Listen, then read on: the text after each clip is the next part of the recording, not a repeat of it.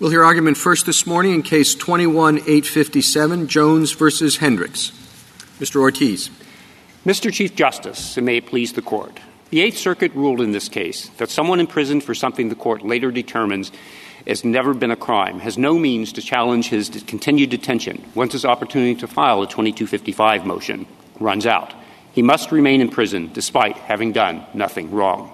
But as this Court held in Davis, conviction and punishment for an act that the law does not make criminal inherently results in a complete miscarriage of justice. The Eighth Circuit's ruling is wrong for four separate reasons. First, it violates the text of 2255E.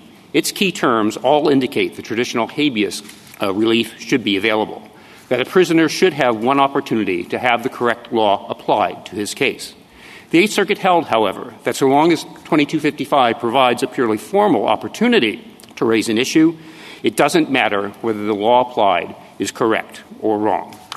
Prisoners in this situation, moreover, do not even have that purely formal opportunity. They will almost always be barred from raising the issue in their initial 2255 motion. Second, the Eighth Circuit made the Savings Clause almost completely superfluous. It identified two categories of cases where it believed the Savings Clause applies, but the Savings Clause actually applies to neither. In both situations, the prisoner petitions under 2241 directly. Third, the Eighth Circuit created four independent constitutional difficulties. It effectively suspended an important use of the writ as originally understood, and it raised substantial due process, separation of powers, and Eighth Amendment concerns. It denied Jones any opportunity to ever test his claim under what has always been the correct law. Finally, the Eighth Circuit wrongly concluded that allowing Savings Clause relief would undermine Section 2255H. It does not. The Savings Clause and 2255H are independent, congressionally authorized routes to collateral review, and nothing suggests that in enacting Section 2255H in 1996, Congress intended to repeal the Savings Clause. The Eighth Circuit's repeal, by implication, is unjustified. Your Honors, the Eighth Circuit here moved that because the prisoner had a theoretical right to raise an opportunity, had the right to raise an opportunity in his initial 2255 motion, which substantively was foreclosed under existing circuit precedent, which this Court later declared wrong.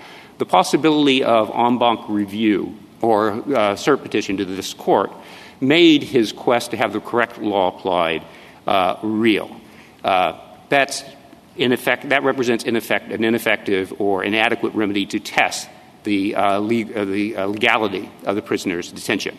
There are three different problems with this, Your Honor. Before you get to those, counsel, it seems to me that you've got a basic and your friend has the same type of conundrum. I mean, your problem, of course, is that you're sort of undermining EDPA. You're allowing to be revived the sort of claims that EDPA wanted to preclude. And I think it's a challenge to explain why that type of result would prevail.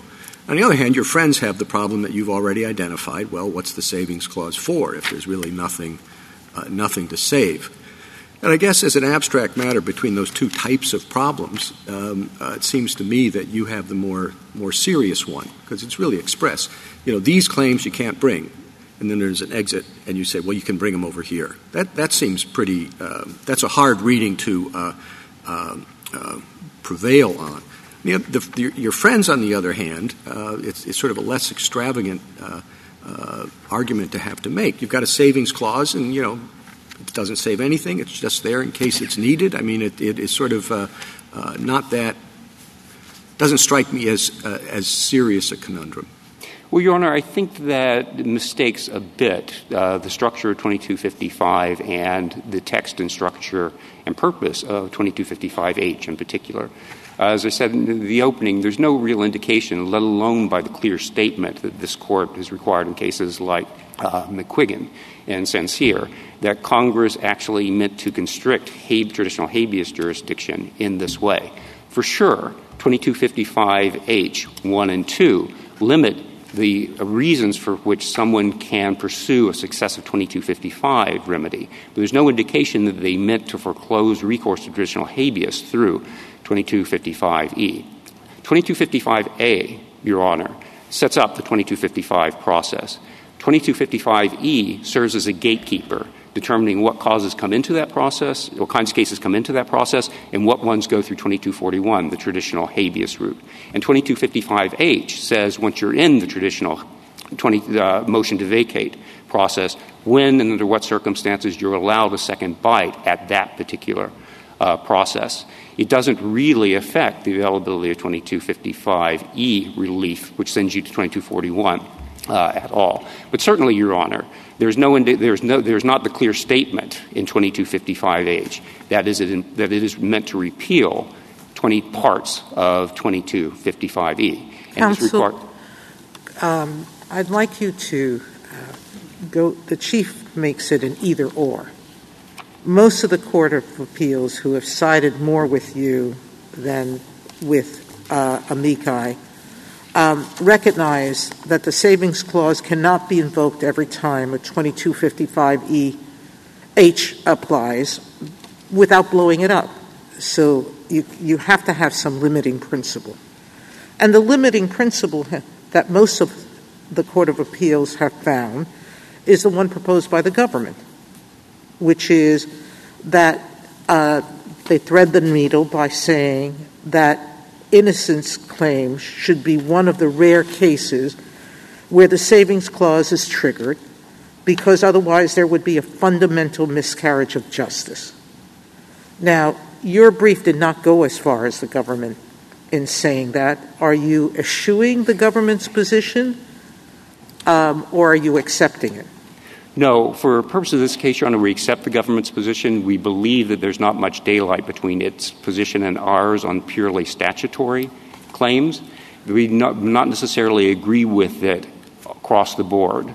For example, their interpretation of when 2255H2, for example, does restrict traditional habeas relief for, say, constitutional claims. But in the universe of statutory claims, there's really not much daylight on the ground between their position and ours. Counsel, did I misunderstand your argument? I thought one of the areas of daylight was that you thought it would apply even when circuit precedent changed as opposed to just when Supreme Court precedent changed. Did I misunderstand that? Sorry, Your Honor. I was just referring to the comparator in the government that the government is proposing to the traditional habeas relief and the bench line. There are two disagreements between us and the government, Your Honor, which are very important. One is that, under our view, a change in circuit precedent, as you've identified, Justice Barrett, should count for these purposes. We believe that they've misconstrued Davis versus United States. In that case, Your Honor, the change of law by this court, the Gutknecht case, happened while the Davis case was on direct appeal in the Ninth Circuit. And then the Ninth Circuit remanded the case to the district court, and the case came back up again. And it's impossible for Gutknecht to have represented the change in law that was relevant there because it changed before the direct proceedings were concluded. The change in law that this court itself identified was a change in law of the Ninth Circuit in the Fox case, which later interpreted Gutknecht, Your Honor. How do you propose to handle some of the choice of law problems that changes your theory that circuit precedent changes create? And there are arguments on both sides, Your Honor, which you identified in your Chazen opinion while you were sitting on the Seventh Circuit. In our view, the view that you gestured at is actually the correct one, that the court should apply the law of the sentencing circuit rather than its own. And I know that is, in some sense, an anomaly, but it's not a complete anomaly in our system. For example, the Federal Circuit, I believe, now applies the law of the circuit to supplemental non-patent claims in cases that are before it. So this would be no stranger than that kind of thing. And it's certainly the Federal Circuit has not been authorized by Congress to do that. It's a rule that it has developed under Federal Circuit common law. The other big difference between the government's view, Your Honor, and ours concerns the actual innocence test. The government says that actual innocence should be a gateway doctrine regulating everything that goes through 2255E. Interestingly, though, all the support the government has cited for that, Schlupp, McQuiggan, Bowsley, and Kuhlman, all concern abuse of the writ doctrine. And it's our contention that the actual innocence test is one way of getting over the abuse of the writ doctrine in the 2241 proceeding or 2255 proceeding when it is raised by the government. But it is not the only way and should not be created at or placed at the 2255 gateway to 2241 as an absolute and singular requirement. We believe that the traditional other gateways, like cause and prejudice for procedural default, should be available too. And we believe that our client actually would satisfy the procedural default standard here, and if not, could actually establish actual innocence. But that should be a matter on remand from this court. So, counsel, if I understand, I'm sorry. Go ahead. All right. If I understand, I just want to make sure I've got the points of difference between you and the government. One is circuit foreclosure, in your view, as opposed to Supreme Court foreclosure on the government's view. Yes, Your Honor. Second is actual innocence versus maybe something more than actual innocence required. And third is, I think, that you take the position that absent adopting some form of relief here, there would be serious constitutional questions raised by the statute, and the government doesn't believe so. Is that a fair summary? That's a fair summary, Your Honor. Okay. And then with respect to what the Savings Clause would do on the amicus's reading, you argue it would do too little work, but it was adopted first in 1948, and it was done so when habeas was shifted primarily from the sentencing court to the court of confinement.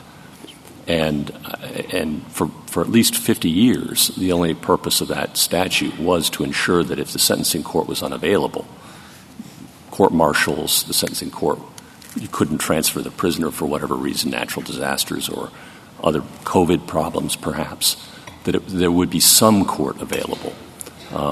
And so I guess I'm unclear why, after 50 years, we would expect the Savings Clause to do a great deal new work. Well, first, Your Honor, it wasn't doing some of the work that you and the Court of the Court-appointed amicus have identified. It does not cover. It did in the Tenth Circuit. I know that. I remember that. Well, Your Honor, this Court itself, in the Ortiz case, very recently declared that court-martials pre-existed the Constitution, let alone an act of Congress. They were not established by an act of Congress. They were recognized by Congress. The court-martial is evanescent. It disappears. There is no court to go back to. And so, at least in Tenth Circuit, and I believe in a lot of other courts, in those cases, the court of confinement was made available because there was no sentencing court to go back to. So that was one example. And natural disasters was another example. Are you aware of any others during the 50-year period between 1948, well, not 50 years, but almost 50 years, between 1948 and 1995? Well, if I may just for a moment push back a little bit on that. Of course. I'm sorry.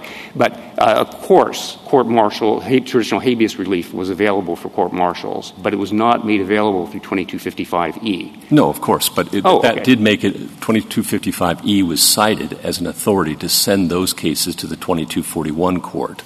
And usually not, Your Honor. Maybe in the Tenth Circuit it mistakenly was, but they're not authorized. Mistakenly? Well, they're not. Court-martial 2255 only authorizes people to pursue 2255A authorizes people to pursue motions to vacate under 2255 only when they're under sentence by a court established by an act of Congress. And court-martials are not established. So, okay. 2255 so you're is not saying that wasn't even available during the 50 years. Right. Okay, so what was it used for during those 50 years? Well, there are two cases we've been able to identify. One was where a case was transferred from the when there was a conviction from the Court of Appeals for the from the Court of the Panama Canal. And another was when some courts were transferred to the state courts of Alaska after Alaska became a state. Okay. The state courts refused. Fine. Well, whatever the examples are, they were very limited, you'd agree. For sure. But that doesn't indicate, Your Honor, what Congress intended the scope of the Savings Clause to be. The Savings Clause, as this Court itself described in Hammond and a decade and a half later in Presley, was meant to serve as a kind of constitutional backstop so there would never be any constitutional doubt about the adequacy of 2255. And so as Congress originally intended in 1948, as the contours of Section 2255 changed, it would never be placed under constitutional pressure because 2255 would always allow this out. All right, that takes us back to the constitutional disagreement you have with the government, though, right? About whether only whether the constitutional doubt is required for constitutional purposes that you're advocating.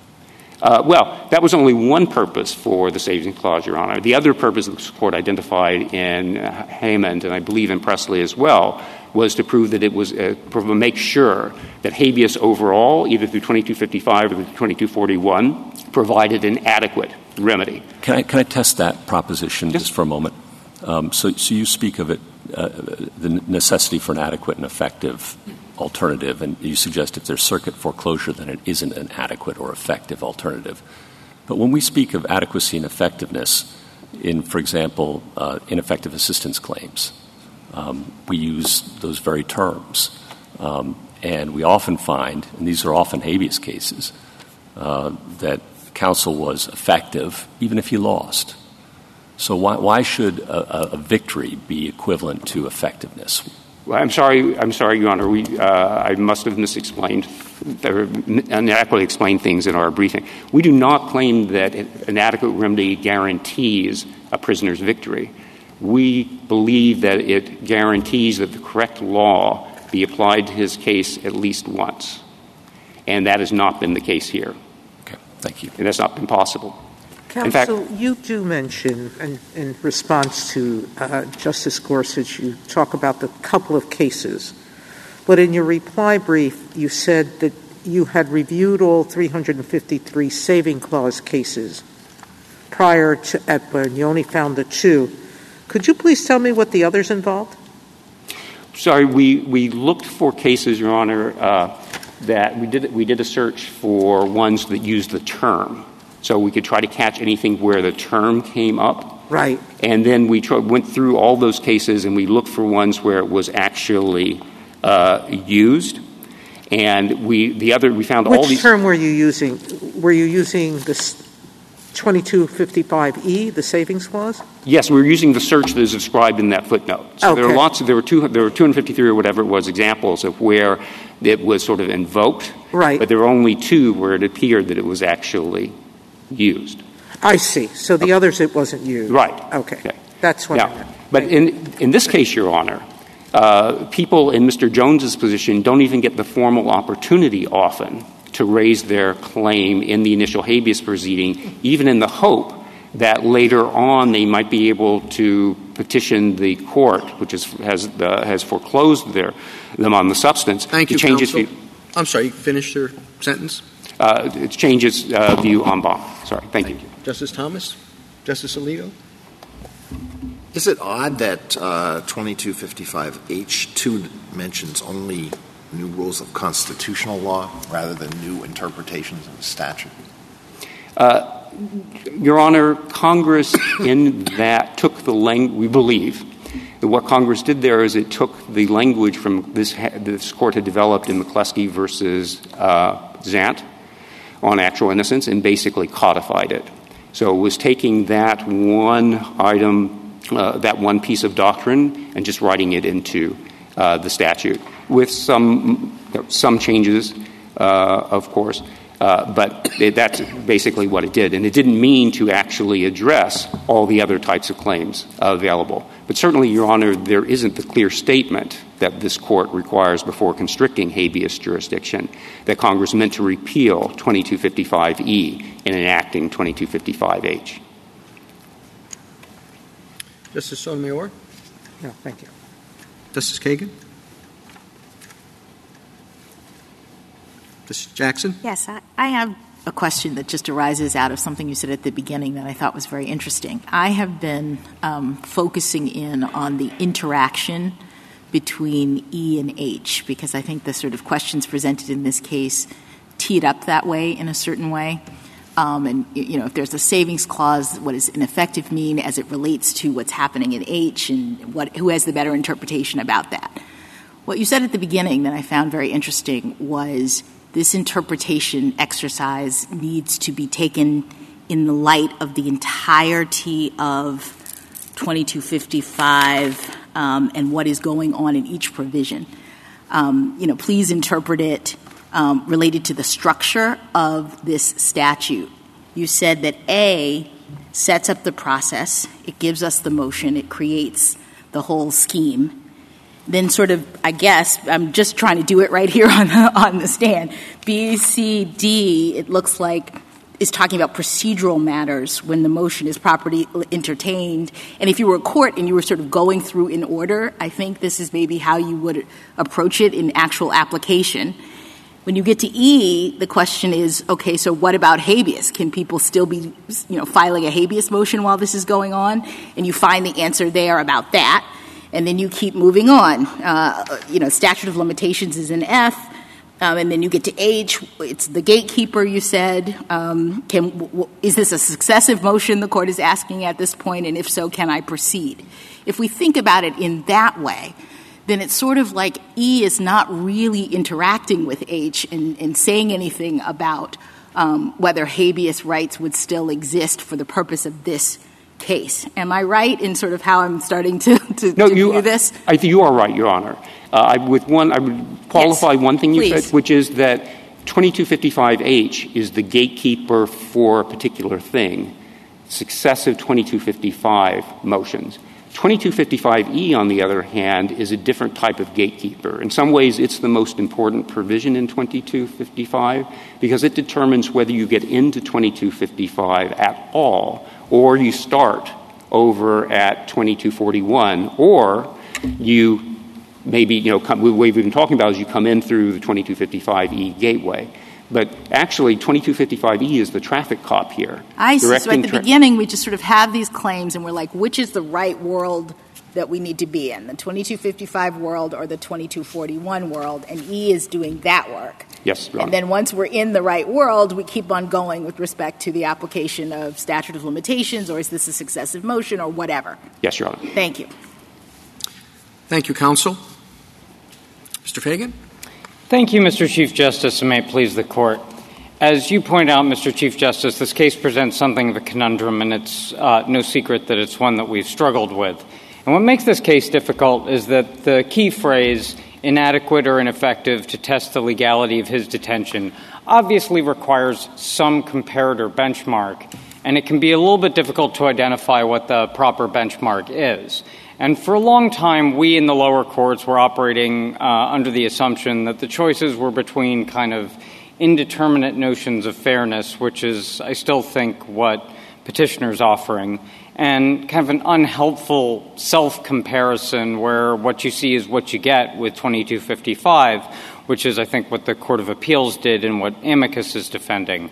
But I think this Court's cases, when we took a fresh look at this, in Hayman and Sanders, read the text in a third and much better way that makes federal habeas corpus the comparator. The saving clause quite literally saves those lingering applications of habeas corpus that Congress has never withdrawn and that Section 25's motions remedy doesn't itself cover. And one of those is statutory claims of actual innocence by a prisoner who can rely on an intervening decision of this court. Now, I think the critical interpretive question in this case is the negative implication of Section 2255H, which doesn't actually mention habeas. To what degree did Section 2255H not only restrict the motion remedy to which it expressly refers, but also provide the kind of clear statement that's necessary to withdraw the habeas remedy as well? And I think a couple of things that might be useful to explain why we think it doesn't withdraw the habeas remedy for the statutory claims would be to discuss a little bit how you figure out what the current scope of federal habeas is and what the kinds of statutory claims we're talking about here. But I realize the Court has already indulged me, and I, of course, defer to the Court's questions. Sorry. Does anybody else have a question?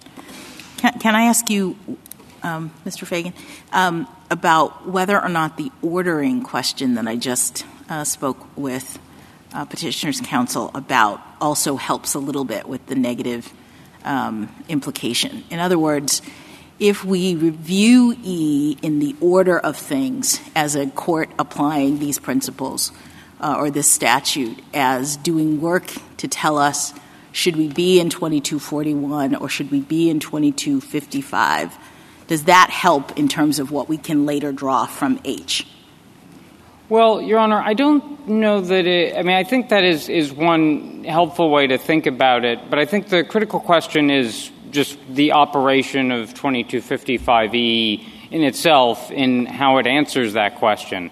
And I think what it says is that for constitutional purposes and because Congress wasn't trying to withdraw the habeas remedy insofar as it might disadvantage federal prisoners when it was setting up this new system in 1948, what it's telling us is that it keeps the contours of the federal habeas remedy. And before that remedy would have allowed for a person in Mr. Jones' situation to claim miscarriage of justice and bring this claim.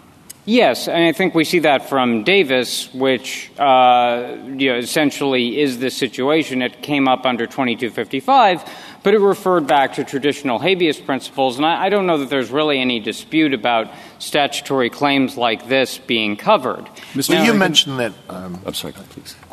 You mentioned that one of the situations in which your interpretation would apply is where this court has reinterpreted the meaning of a substantive criminal provision. Where else would it apply? Well, Your Honor, I think it could potentially cover some of the situations the amicus has identified, although some of them, I think, frankly, wouldn't even fall into 2255 in the first place. Federal habeas corpus is really divided into three parts. The first one is like challenges to conditions of confinement or good time credits, things that challenge the execution of the sentence rather than its imposition. Those don't even come into 2255 in the first place, and there's really no need for anything to exclude them. When you speak about the traditional scope of federal habeas corpus, at what point in time are we supposed to look? So, Your Honor, you look at federal habeas corpus now, and the body of federal habeas corpus now can be informed by Section 2255 itself and its limits, and the limits that Congress has imposed on state prisoners through 2244. And if I could just take a second to explain why that is. I think there are certain circumstances in which we can draw negative implications from 2255, particularly when they're reinforced by 2244, which the explicit limitations on constitutional and factual claims in 2255H definitely are, because they are mirrored in 2244B. And in fact, and 2244 is expressly cross-referenced in 2255H. And then if you look at 2244, it has a provision 2244A. 2244A literally only applies to a second or further habeas petition that a federal prisoner might file. So it doesn't literally apply to a 2255 motion followed by a habeas petition. But one thing that it does is it points back at 2255 for the relevant limitations. Those relevant limitations include, this gets back to Justice Jackson's point, 2255H, which limits excessive or abusive constitutional and factual claims, but doesn't say anything about statutory claims. Suppose and it did, Mr. Fagan. E. I'm sorry, Justice Kagan. Finish your sentence. And it includes E, which is the critical provision that we're interpreting here. I'm sorry, Justice Kagan. No. Suppose 2255H did include a specific provision that said you can't bring a successive 2255 motion based on an intervening statutory change. Would then there be a strong negative implication? Yes, I think there would, because then we'd be in this third category. Like I've mentioned the three categories of federal habeas claims. One is these One is about execution of the sentence. We're not really talking about that here. One is federal prisoner claims that have analogs to state claims, and I just described a little bit about how those might shake out. And then we're talking about a kind of claim, a statutory claim that's really unique to federal prisoners, and I think where Congress has expressly precluded it and clearly focused on it, then right. I mean, that I guess would be a much more difficult case. It's much more difficult, yes. And let me make sure I understand your answer. You would answer it the reverse way. I think we probably would, yeah, Justice Kagan. Yeah, and that's so even though it would refer only to 2255 motions and not to habeas, right? Yeah, I think our critical point here, Your Honor, isn't that 2255 can say nothing about the withdrawal of the federal habeas remedy. It's just that, as this Court has stated in multiple recent cases like McQuiggan and Holland, it requires something of a clear statement or a bright light indicator to withdraw the federal habeas remedy, and I think you have that for the stuff that Congress clearly focused on, but we don't have that for the kinds of claims, the kinds of statutory claims that we're talking about here. Those are actually quite different from what Congress might have been thinking about, even in 2255 F3, for example, which imposes a statute of limitations that doesn't include the word constitutional like 2244's does, where you can often have a claim based on a statutory right that is framed in constitutional terms. The kinds of rehaif claims we see on first 2255s aren't these kinds of statutory claims, which essentially are claims of actual innocence in merits form. What they are claims of an unknowing plea mirroring what happened in Boozley, and they're claims about the jury instructions, which sound in the Sixth Amendment. So you've got Fifth and Sixth Amendment claims that can be based on a statutory right, and that might have been what Congress was thinking about. Mr. Kagan, what are we supposed to make of the fact that the government's position before 1998 appeared to be that of the petitioners, that either circuit foreclosure test was sufficient to invoke the Savings Clause, or that there were constitutional problems with interpreting the Savings Clause otherwise? Then from 1998 to 2017, I think, if I've got it right, the government took the opposite view, the view of the amicus, that the circuit foreclosure tests, neither of those tests work, and that the Savings Clause should be measured about whether it's effective and adequate to raise the argument, that the baseline would be implicit in the text or explicit in the text. And now, for the first time, the government's coming up with a completely new theory that no circuit courts adopted and neither side in this litigation pursues. What are we supposed to make of that? Well, Justice Gorsuch, it's a clever argument, but the brief discusses it as the natural reading of the statute, but no circuit court over the last 50 years has read it that way. Well, Your Honor, I think you're correct that we've shifted positions. I think your chronology, in candor, we've shifted around a little bit more. Even more than I described. I've been generous. To be completely just candid, as I was generous to petitioners about court-martials, and apparently those are not permitted either, but okay. I just want to be completely upfront with the Court about that. But I think the bottom line, Your Honor, is the way we're interpreting it now is the way that the Court actually interpreted it itself in Hayman and Sanders, and I think it's mirrored in Swain against Presley, which interpreted the analogous D.C. provision, and in Boumediene, which is that the Saving Clause essentially makes sure that federal prisoners weren't disadvantaged by the adoption of this new remedy. They weren't substantively disadvantaged or procedurally disadvantaged. And in doing so, it ensures that there aren't going to be any constitutional problems. We don't think there'd be any constitutional problems in these particular circumstances under Felker against Turpin, but even if there were, the easiest way to make sure there's no constitutional problems with the withdrawal of habeas is to keep a residue of habeas where they might inadvertently have missed something. And then I'd like to return to Justice Alito's question, which is you ask us to use the baseline of habeas as it existed between about 1948 and 1995 and ignore what happened after 1995 and before Brown, well, I guess 1953, though you do pluck a couple of cases before Brown. It seems a bit of a bespoke reading of habeas. It would be, Your Honor, but let me clarify that is not actually our reading of habeas.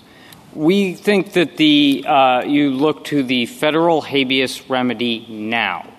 And as I was trying to describe in response to Justice Alito, figuring out the contours of the federal habeas remedy now, you would look at traditional habeas, so things like Davis would tell you something. Should we look at before Brown, in which it was mostly jurisdictional? That habeas was limited to jurisdictional questions? Well, Your Honor, does that inform our analysis, or should we ignore that? I think you would look at federal habeas as it exists today, which to the extent the before Brown cases aren't kind of superseded by some of the later ones, that would be you could potentially look at them. But we do think, and I just want to be very clear on this, we do think that it is informed, as this Court has said, by the statutes that this Court has enacted. And it can be informed by Section 2255, particularly in its provisions like 2255H or its statute of limitations that are also mirrored in state habeas, because that gives us a very clear indication that habeas as it stands today does not allow those kinds of claims, the kinds of constitutional and factual claims that I still think my friend the petitioner's approach might in theory allow. But one thing Congress did not speak to were the kind of statutory claims that you see in Davis that everyone agrees were available in traditional habeas. We don't have that kind of clear statement. And the kinds of claims we're talking about here are claims that someone is in prison potentially for the rest of his life for conduct that Congress itself, according to this Court, never wanted to make criminal in the first place. Do you have any concern about the complexity of the rule that you are advocating? If it were limited strictly to a situation like Rahafe, fine, everybody could understand that. But are you concerned that every federal prisoner who wants to bring a successive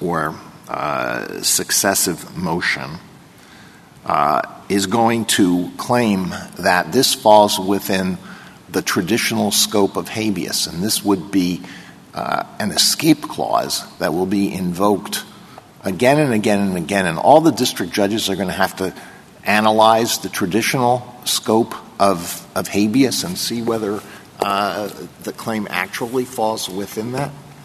No, Your Honor. We're not worried about that for two reasons. Number one is, as I've described the world of habeas, the conditions of confinement claims are already dealt with in 2241, and then on merits claims, we have the constitutional and factual claims that are like state habeas. Those are already addressed. We've dealt with those. And then we're just left with these kinds of statutory claims. The only kinds of statutory claims that you could possibly ever bring under successive and abuse of the writ doctrine are going to be claims based on intervening decision of this Court.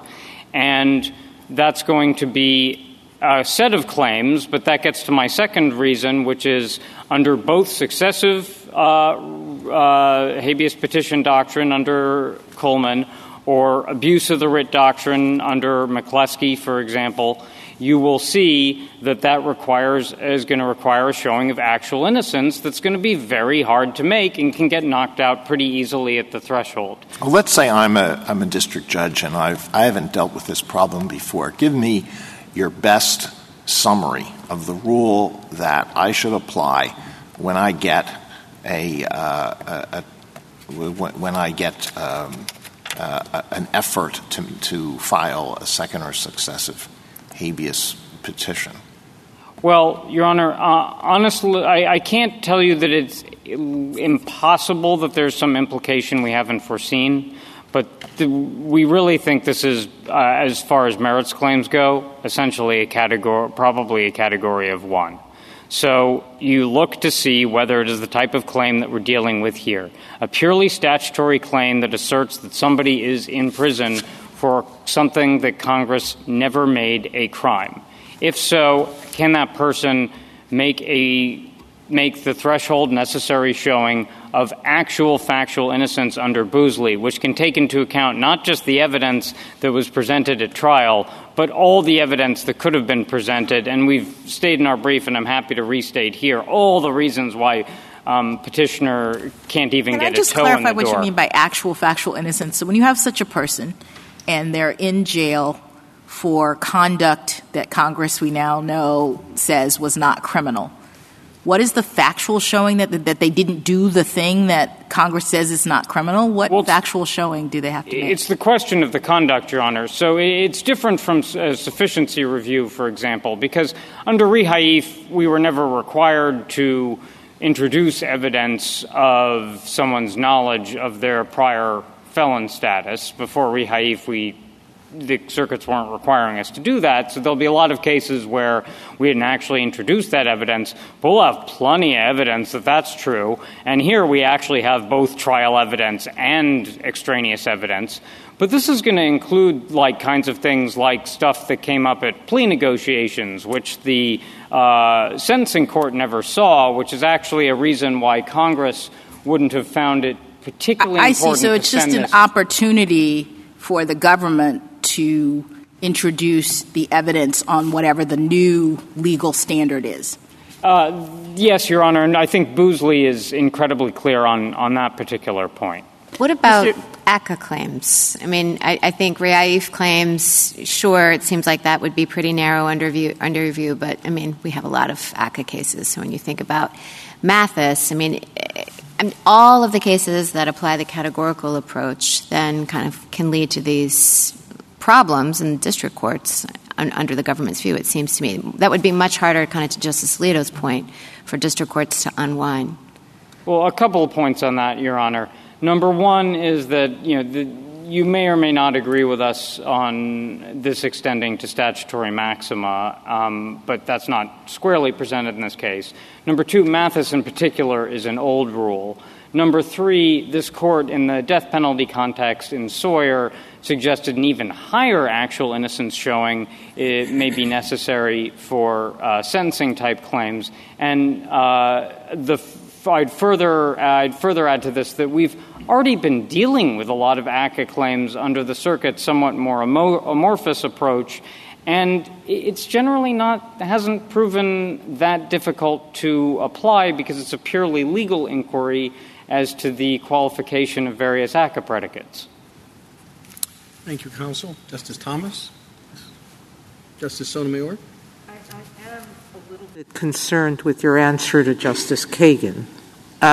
You seem to suggest that a congressional clear statement rule could include something very plain statement rule, could include something indirect, like 2255 H says you can't have a successive petition on this issue, that would eliminate 2241 and that wouldn't create a constitutional problem.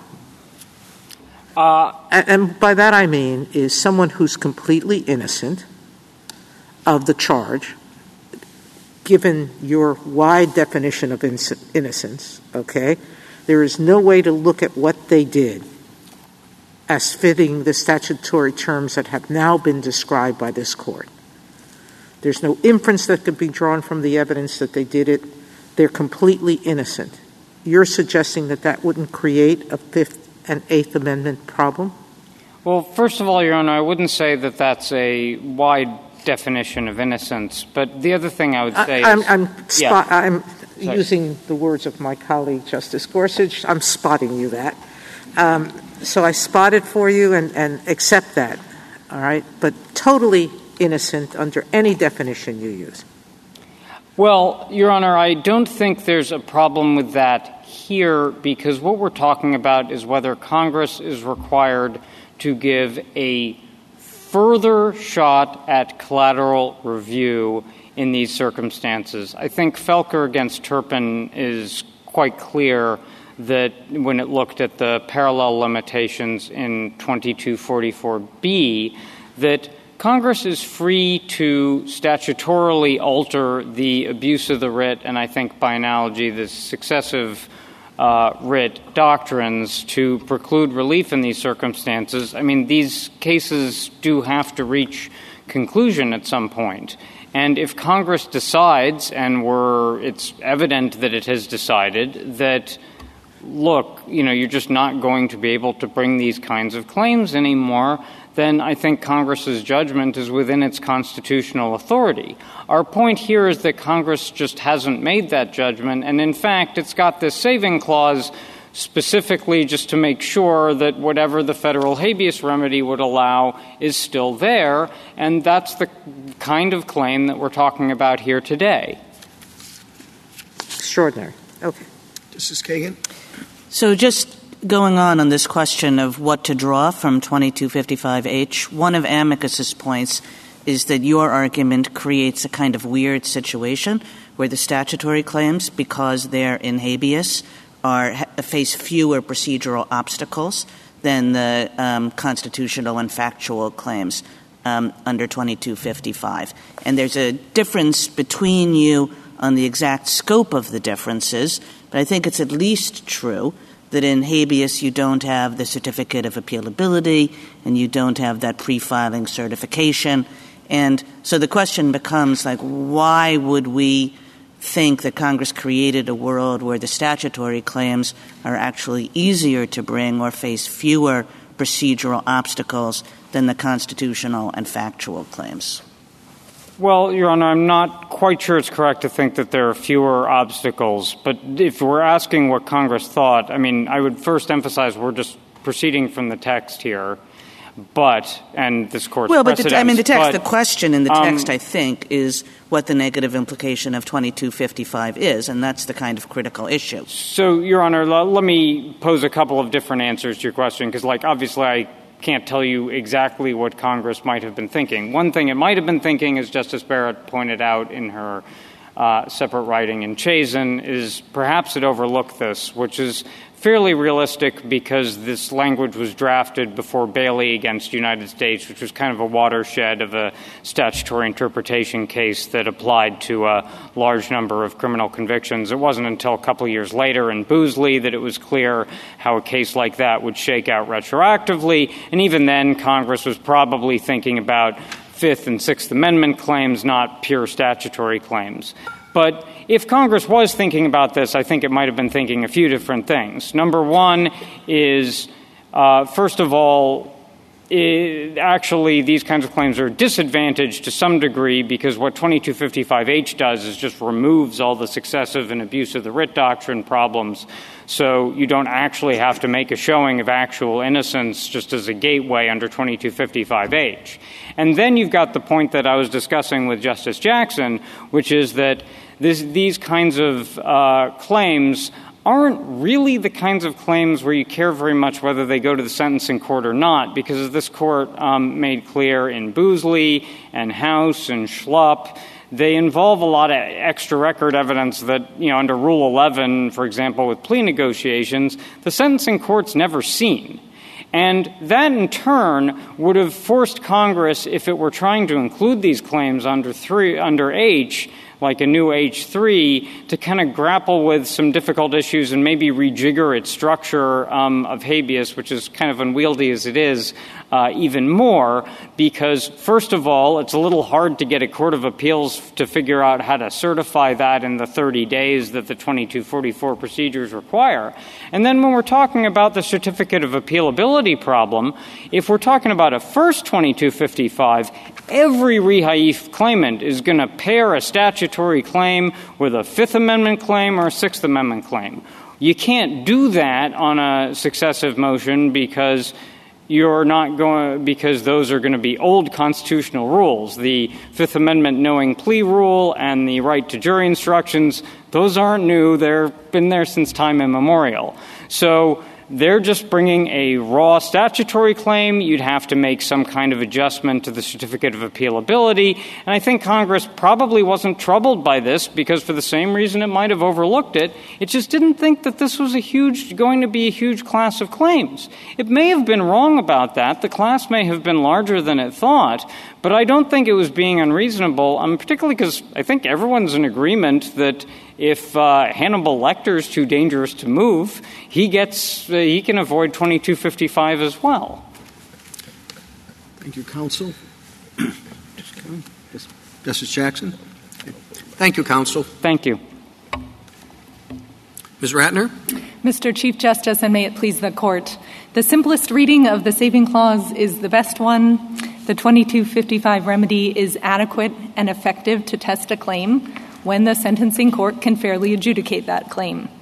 That means the inmate can get to sentencing court, the court can hear the relevant kind of claim, and the court has the basic procedures it needs to decide the claim. That's the common sense approach that this court took in Hayman and Swain, and that's how the saving clause applied for nearly 50 years from 1948 to 1996. Petitioner and the government want the saving clause to mean something dramatically different after 1996. But their theories run headlong not just into history, but into Section 2255H. In H, Congress said exactly when it wanted to allow repeat collateral attacks. And not just that, H2 is even more specific and shows that Congress thought about when to allow new claims after intervening decisions of this court. It chose constitutional decisions and not statutory ones. On top of all that, this court generally assumes that Congress acts rationally, and neither petitioner nor the government has any answer to a few really basic questions about why Congress would have acted the way they think it did. One, why would Congress specify when to allow repeat factual or constitutional claims, but would silently handle statutory claims by sending them on a detour through the saving clause? Two, why would Congress send first statutory claims to sentencing court, but second statutory claims to habeas court? And three, as Justice Kagan's question just alluded to, and I don't think the government gave any real answer to, why would Congress give better procedural treatment to repeat statutory claims than to the constitutional claims it elsewhere favored? But don't those questions all assume that Congress was thinking about this problem? I mean, I think one of the things that Justice Barrett pointed out in her prior opinion and that others have commented on is that there could be the implication that they were copying language from another framework dealing with prisoners who don't have statutory claims and that they overlooked the particular questions that you pose in this case. So, Justice Jackson, and with all due respect to that suggestion, in your opinion, Justice Barrett, I think that every indication is to the contrary. If we look to the text, there are specific areas in 2255 where Congress talked about rules more generally, like in the statute of limitations. And then in 2255H, it narrows that to rules of constitutional law. I think that's a pretty good indication that it knew there would be some claims that weren't constitutional ones, but it just talked about constitutional ones in H. I think generally this Court assumes that Congress is aware of its precedents. I would think Congress would be aware of an important precedent like Davis. But let me ask you this then. Why isn't there another why question then that comes from your reading, which is in a situation in which we have H, and H is surely saving some things from elimination as successive petitions, the things it's saving seem to be situations that are very much like this one. They're saying you can bring a second and successive petition if there is newly discovered evidence or if there's a new rule of constitutional law that's made retroactive and therefore would apply to you.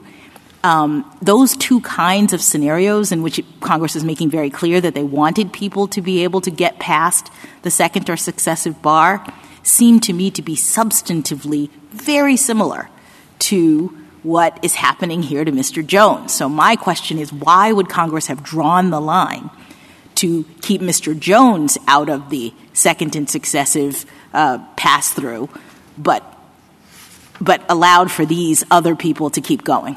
So First, as a matter of statutory interpretation, I do think you should be drawing the inference that when Congress has talked about similar things with specificity and then left this one out, that should be given some meaning. In terms of why, I think the best explanation is really twofold. First, these are really the claims of the most recent vintage. They were not recognized as a basis for post-conviction relief until Davis in 1974. So I could imagine Congress taking a little bit of a last-in, first-out approach when it cut down on claims in AEDPA. I think relatedly, we see throughout AEDPA that Congress just thought that constitutional claims were more important than statutory ones. We see that in certificates of appealability. It allows for appeals of constitutional claims, but not statutory ones. Why wouldn't Congress have just said, and these statutory claims are precluded? Congress did not say that. It knows that it has a savings clause. It knows that the statutory claims under the savings clause are going into the habeas court. Why not just say it? So let me take the saving clause part separate. Why not say it? I think they probably would think it's pretty obvious. When I tell my kids they can have a second snack, but only if it's fruits or vegetables, I don't usually feel the need to say, but definitely not ice cream. I feel like that's pretty well different situation. Because whatever... I agree with that. What if they had ice cream before? I agree with that. Well, what if they had ice cream before? Whatever H means, it's referring to... It's referring to 2255 motions. And so you have to make the jump to habeas. And the savings clause tells you when and where to make the jump. And without 2255H, that jump would have been made for statutory claims. So why not say in 2255, and we mean statutory claims too? So here are two things that I think are really important historically. These claims had never been brought in habeas. They were not recognized again until 1974 in Davis. And so they had only been brought in 2255 motions. And so I think that maybe there wasn't the natural thought then, they're just going to get sort of circumvented around, sent on a detour into this habeas area where they had never been. I think that's part of it. I do think the other part is how the saving clause itself had applied historically. I think Congress would have been very surprised to learn that after 1996, courts would take the saving clause, which had been a true backstop in circumstances like a dissolving sentencing court. In Hayman, the government gave examples that it was probably there in case there was war cutting off certain courts or in case there was an execution where someone couldn't get to a sentencing court fast enough. It was a true backstop, and that was the landscape that Congress was operating against. I guess what the government would say, and I think is the most compelling argument, is that the savings clause specifically contemplates that a district court would have denied relief in an initial 2255 petition. And so the question is, having accepted that, what are the situations in which it would believe 2241 would come into play?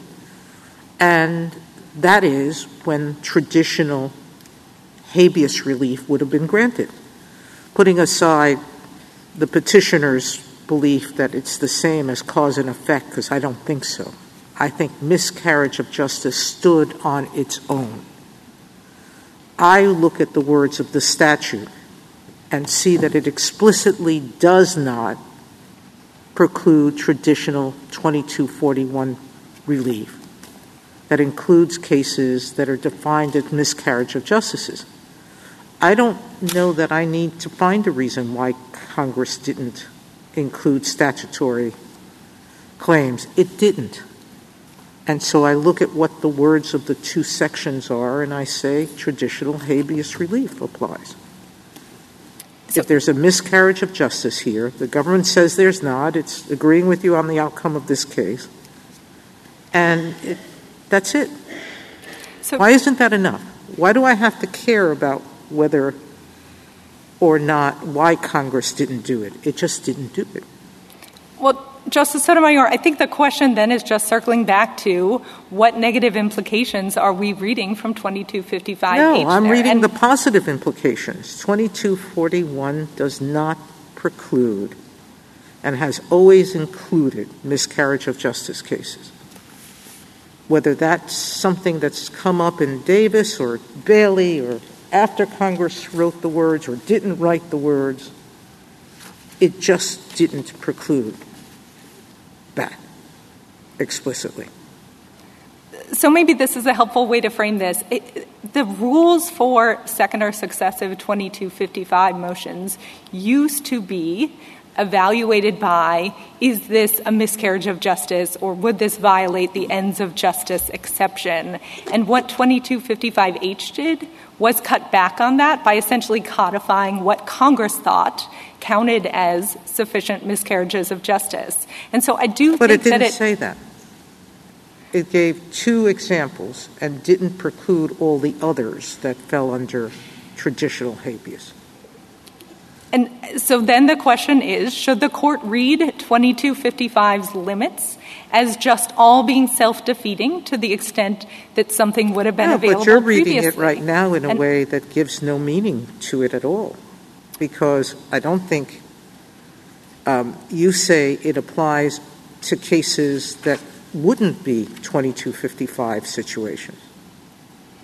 I want to make sure I understand your question. I think maybe you're saying a circumstance in which the saving clause would apply for a second filing. If yes, that's exactly. What you mean. I think the circumstances would be just the same as when it would apply for a first filing. Well, but the problem is that those circumstances today would mean you wouldn't be in 2255 at all. You'd be in 2244. So let me give an example that maybe will make clear. 2241.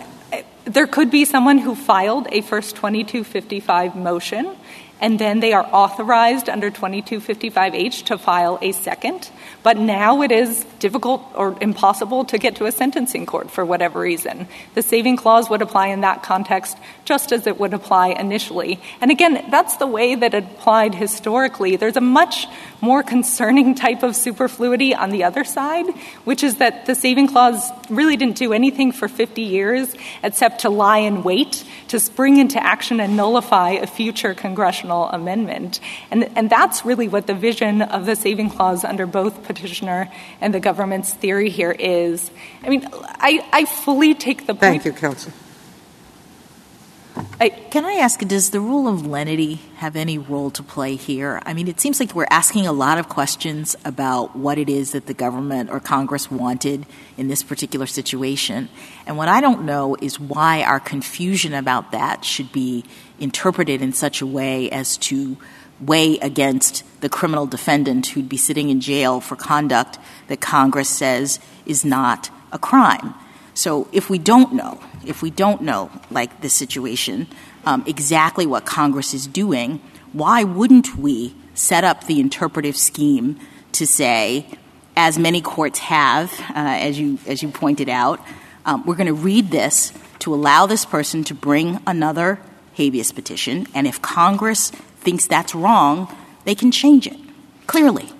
So the rule of lenity is a principle of construction of penal statutes. This court has never applied it in circumstances sort of assessing the general availability of review here. So I don't think that has any formal applicability. And I think generally the sort of clear statement rule that both sides are pushing on here doesn't really apply here, where what we're talking about is Congress shaping an existing equitable doctrine. What the court was concerned about in cases like McQuiggan and Holland is sort of that Congress had forgotten about this equitable doctrine. But as I alluded to before my conversation with Justice Sotomayor, what 2255H represents is the congressional codification of an evolving abuse of the writ doctrine. That's how this court described it in cases like Felker. And so this isn't a circumstances where there's sort of a body of law Congress forgot about. They've sort of codified the specific rules that But they want Mr. to Fagan says, and they included the savings clause to make sure that in that codification they didn't forget anything.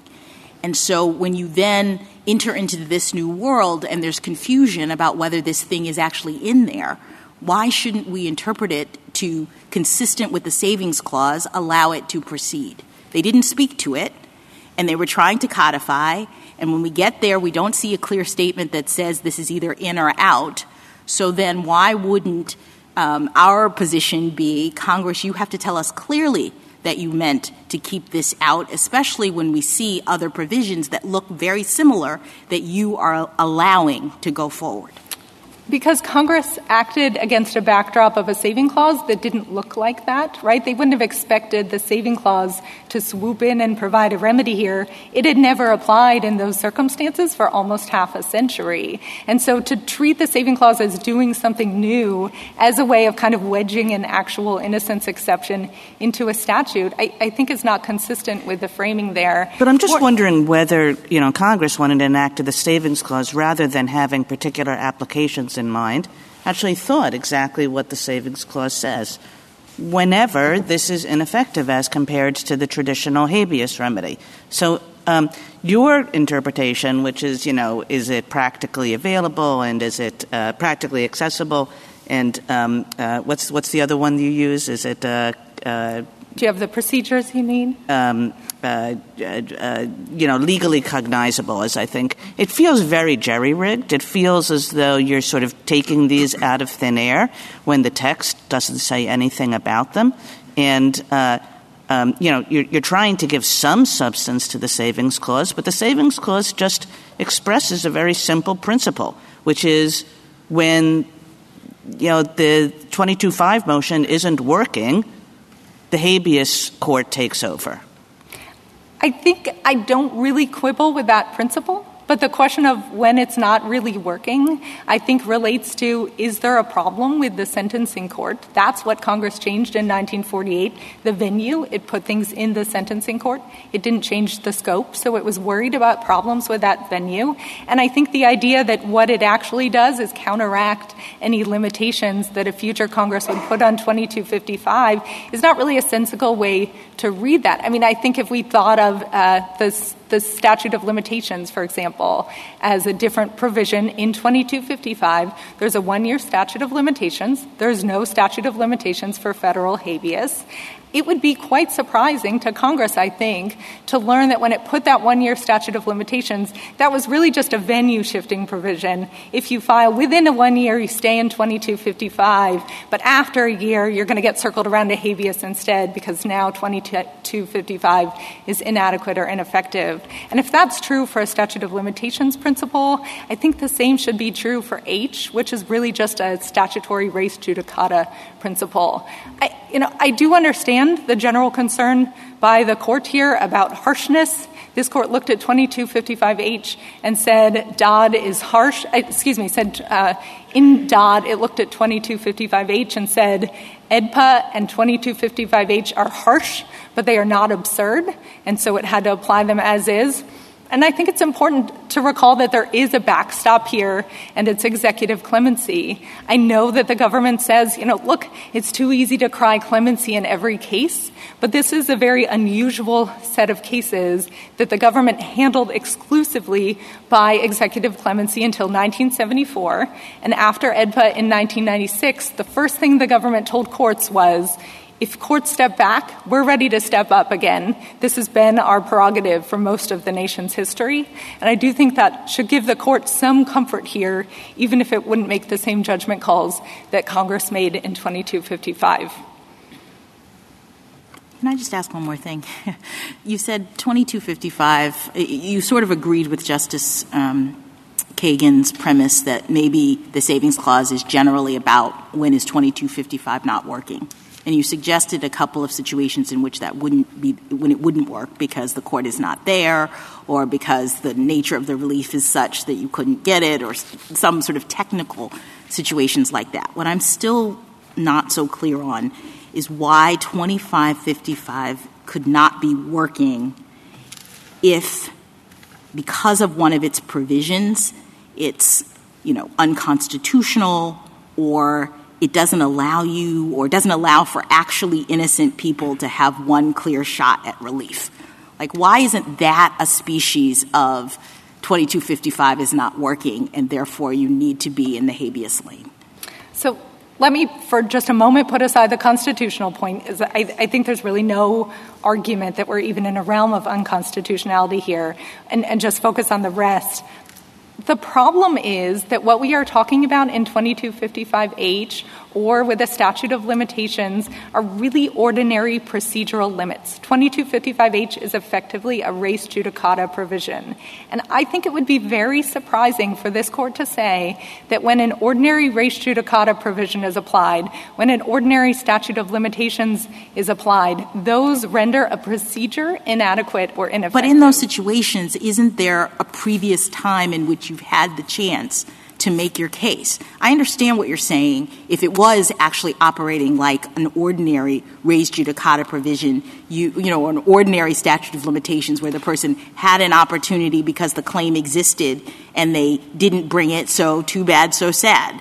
But what I'm worried about is 2255 being read to operate to preclude people who never had the chance to make this claim to be able to make it. You're putting those same limits on it. And I'm wondering, isn't that a situation in which 2255 is not working such that we need the savings clause? So no, Justice Jackson, and this is an ordinary res judicata provision. This court said, I believe in the 80s or 90s in federal department stores against moiety, that res judicata operates even if there has been a subsequent claim, a subsequent change in the law that shows that a prior decision is wrong, that res judicata there's no exception to res judicata in those circumstances. So the fact that 2255H would apply a similar approach and then allow certain very specific exceptions, I don't think is inconsistent with that tradition or enough to say that this is an inadequate procedure. Thank you, counsel. Justice Thomas? Yes, counsel. Could you take a step back and before Davis and before AEDPA? I think we've spent a lot of time spinning a lot of different parts. What was 2255 designed to address? What problems? And how did it work?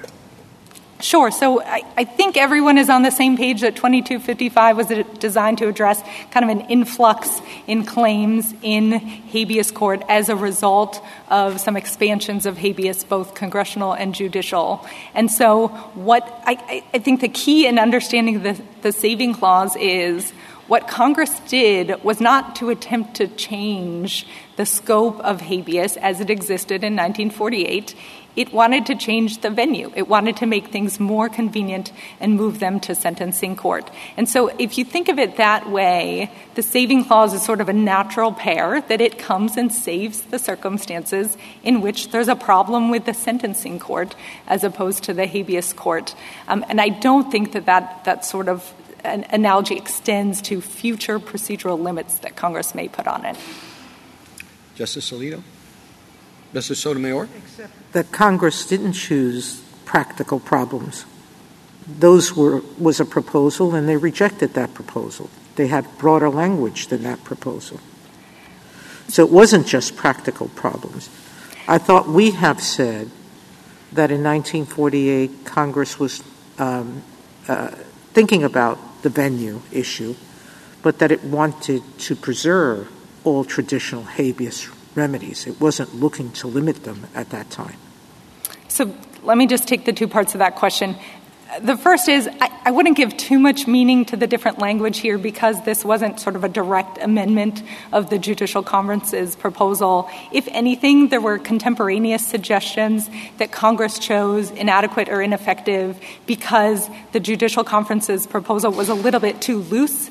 It said practicable or for other reasons, and there were concerns that courts might engage in almost a balancing test similar to forum nonconvenience of, is this convenient to be in sentencing court versus habeas court? So Congress wanted to make sure it was true in feasibility, and for that reason chose inadequate or ineffective. I think that's probably the most consistent with the textual and historical narrative here. As for what this court has said, I totally agree that in Hayman it suggested that at the time, as of 1948, the remedy in sentencing court was contemporaneous, was more or less identical to the remedy in habeas, but that wasn't its benchmark for inadequacy. When the court later in the opinion went to decide whether this was inadequate, it did something much more like what I did at the start of my argument and said, well, you kind of need a hearing here. You can get a hearing, so seems adequate to us. Same is true in Swain. In fact, I don't even think Swain would survive the government's theory because there was a difference between habeas and sentencing court there, but the analysis was the same. Justice Kagan? Yeah, just along the same lines. I mean, Congress did reject language that more fits your argument here. And you're saying, well, we're taking this general language, which basically says, if it's not working here, go there. We're taking this general language and we're saying, and you're saying, that is true when it's not practically accessible. That is true when it's not legally cognizable in the 2255 forum. Why not also when it's jurisdictionally barred in the 2255 forum? I mean, how is that any less? It's not working over here, so you should go over there and get the traditional benefit of the habeas court. Yeah, so I think that it's jurisdictionally barred just sort of overlooks what the full question here is, which is a remedy that offers you a prior full and fair opportunity, but now bars you because of an ordinary application of res judicata, is that remedy inadequate or ineffective? And I really do think courts around the country would be quite surprised to hear that whenever they apply Wright and Miller on res judicata, that they are becoming inadequate and ineffective. And that's why there is a basic difference between procedural limits in 2255, which can't be the source of inadequacy without just nullifying everything that Congress has done, and the more fundamental question of, can you get to this court? Can this court hear these types of claims? Justice Gorsuch? Justice Kavanaugh? Justice Barrett? One final thing. I think the confusion that I'm having is that there appears to be common ground between you and the other side that what Congress was trying to do was not change the scope of habeas. And there also seems to be common ground, I think, that if you apply these procedural limits, you are changing the scope of habeas because you're cutting off claims that you could have previously brought. So that brings me to the question of, don't we need a clear statement from Congress that, given its original intentions and the effect of the application of what you say is just an ordinary procedural rule, don't we need a clear statement that that's what they intended? And why not? So, Justice Jackson, with respect to your first point, I think there is common ground that in 1948, Congress wanted these to be effectively the same. I guess we differ in that I don't believe that Congress in 1948 handcuffed a future Congress from preventing any limits on 2255 without going back and revising an essentially defunct habeas remedy at that point. Although I should flag, if the court is considering going down that path, it is going to have to grapple with the provision 2244A that the government mentioned. And in fact, it did in AEDPA revise the availability of second or successive habeas applications. But, putting that to the side and asking answering your more general question, there is a clear statement here in 2255H.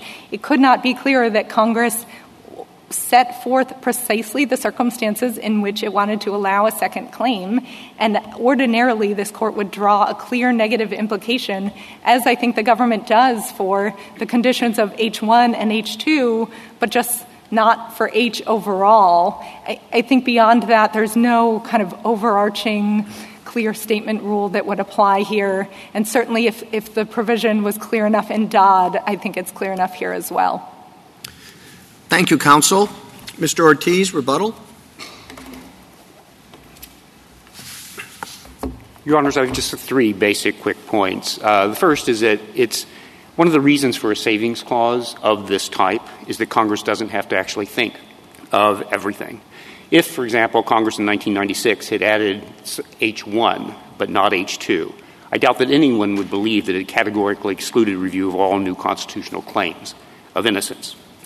Also, discrepancies between traditional habeas procedure and standards under those of 2255 are a feature, not a bug, of a savings clause like this. And Congress can always change things subject to constitutional constraints. Second, Your Honor, I just want to point out that a petitioner in Mr. Jones's situation cannot actually raise, as the Eighth Circuit believed, his claim of statutory innocence in his initial 2255 motion. If he had raised it on direct appeal, as Mr. Jones had, it would be foreclosed by the law of the case doctrine. If he had not raised it in his initial 2255 motion, it would be barred by procedural default. So there's no way really to get the claim in to district court in the first place. But if somehow he had actually gotten into district court in the first place, it would be barred by 2253C2, which allows the Court of Appeals to certify only constitutional questions, not statutory questions. So the hope of actually asking for an en banc to overturn the foreclosing circuit precedent is pretty hopeless, as is the hope for a cert grant. Also, finally, Your Honors, I'd like to point out that there's no real prospect of opening up the floodgates here. This is a very narrow, under anyone's standards, is a very narrow category of cases, but also a fundamentally very important one. Thank you. Thank you, counsel. Ms. Ratner, this court appointed you to brief and argue this case as an amicus curiae in support of the judgment below. You have ably discharged that responsibility, for which we are grateful. The case is submitted.